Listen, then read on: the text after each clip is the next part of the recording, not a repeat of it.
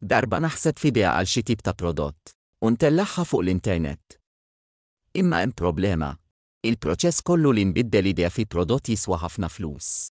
Peress li jien persuna li ngħix bidħul baxx ħafna, allowante tad-diżabilità mill-Istitut Nazzjonali tal-Assigurazzjoni, ma nistax naffordja nħallas għaliha. U barra minn hekk, meta wieħed iqis is-severità tas-sitwazzjoni tiegħi, anke skontijiet għoljin ħafna sempliċiment mhux se jgħinu. Lanqas m'għandi l-kapaċità li niddefendi idea.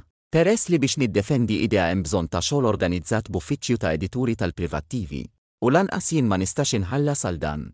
Għalhekk nistaqsi jekk il-ħila li nippromovi ideat ta' prodotti għandix tkun riservata għas-sinjuri biss.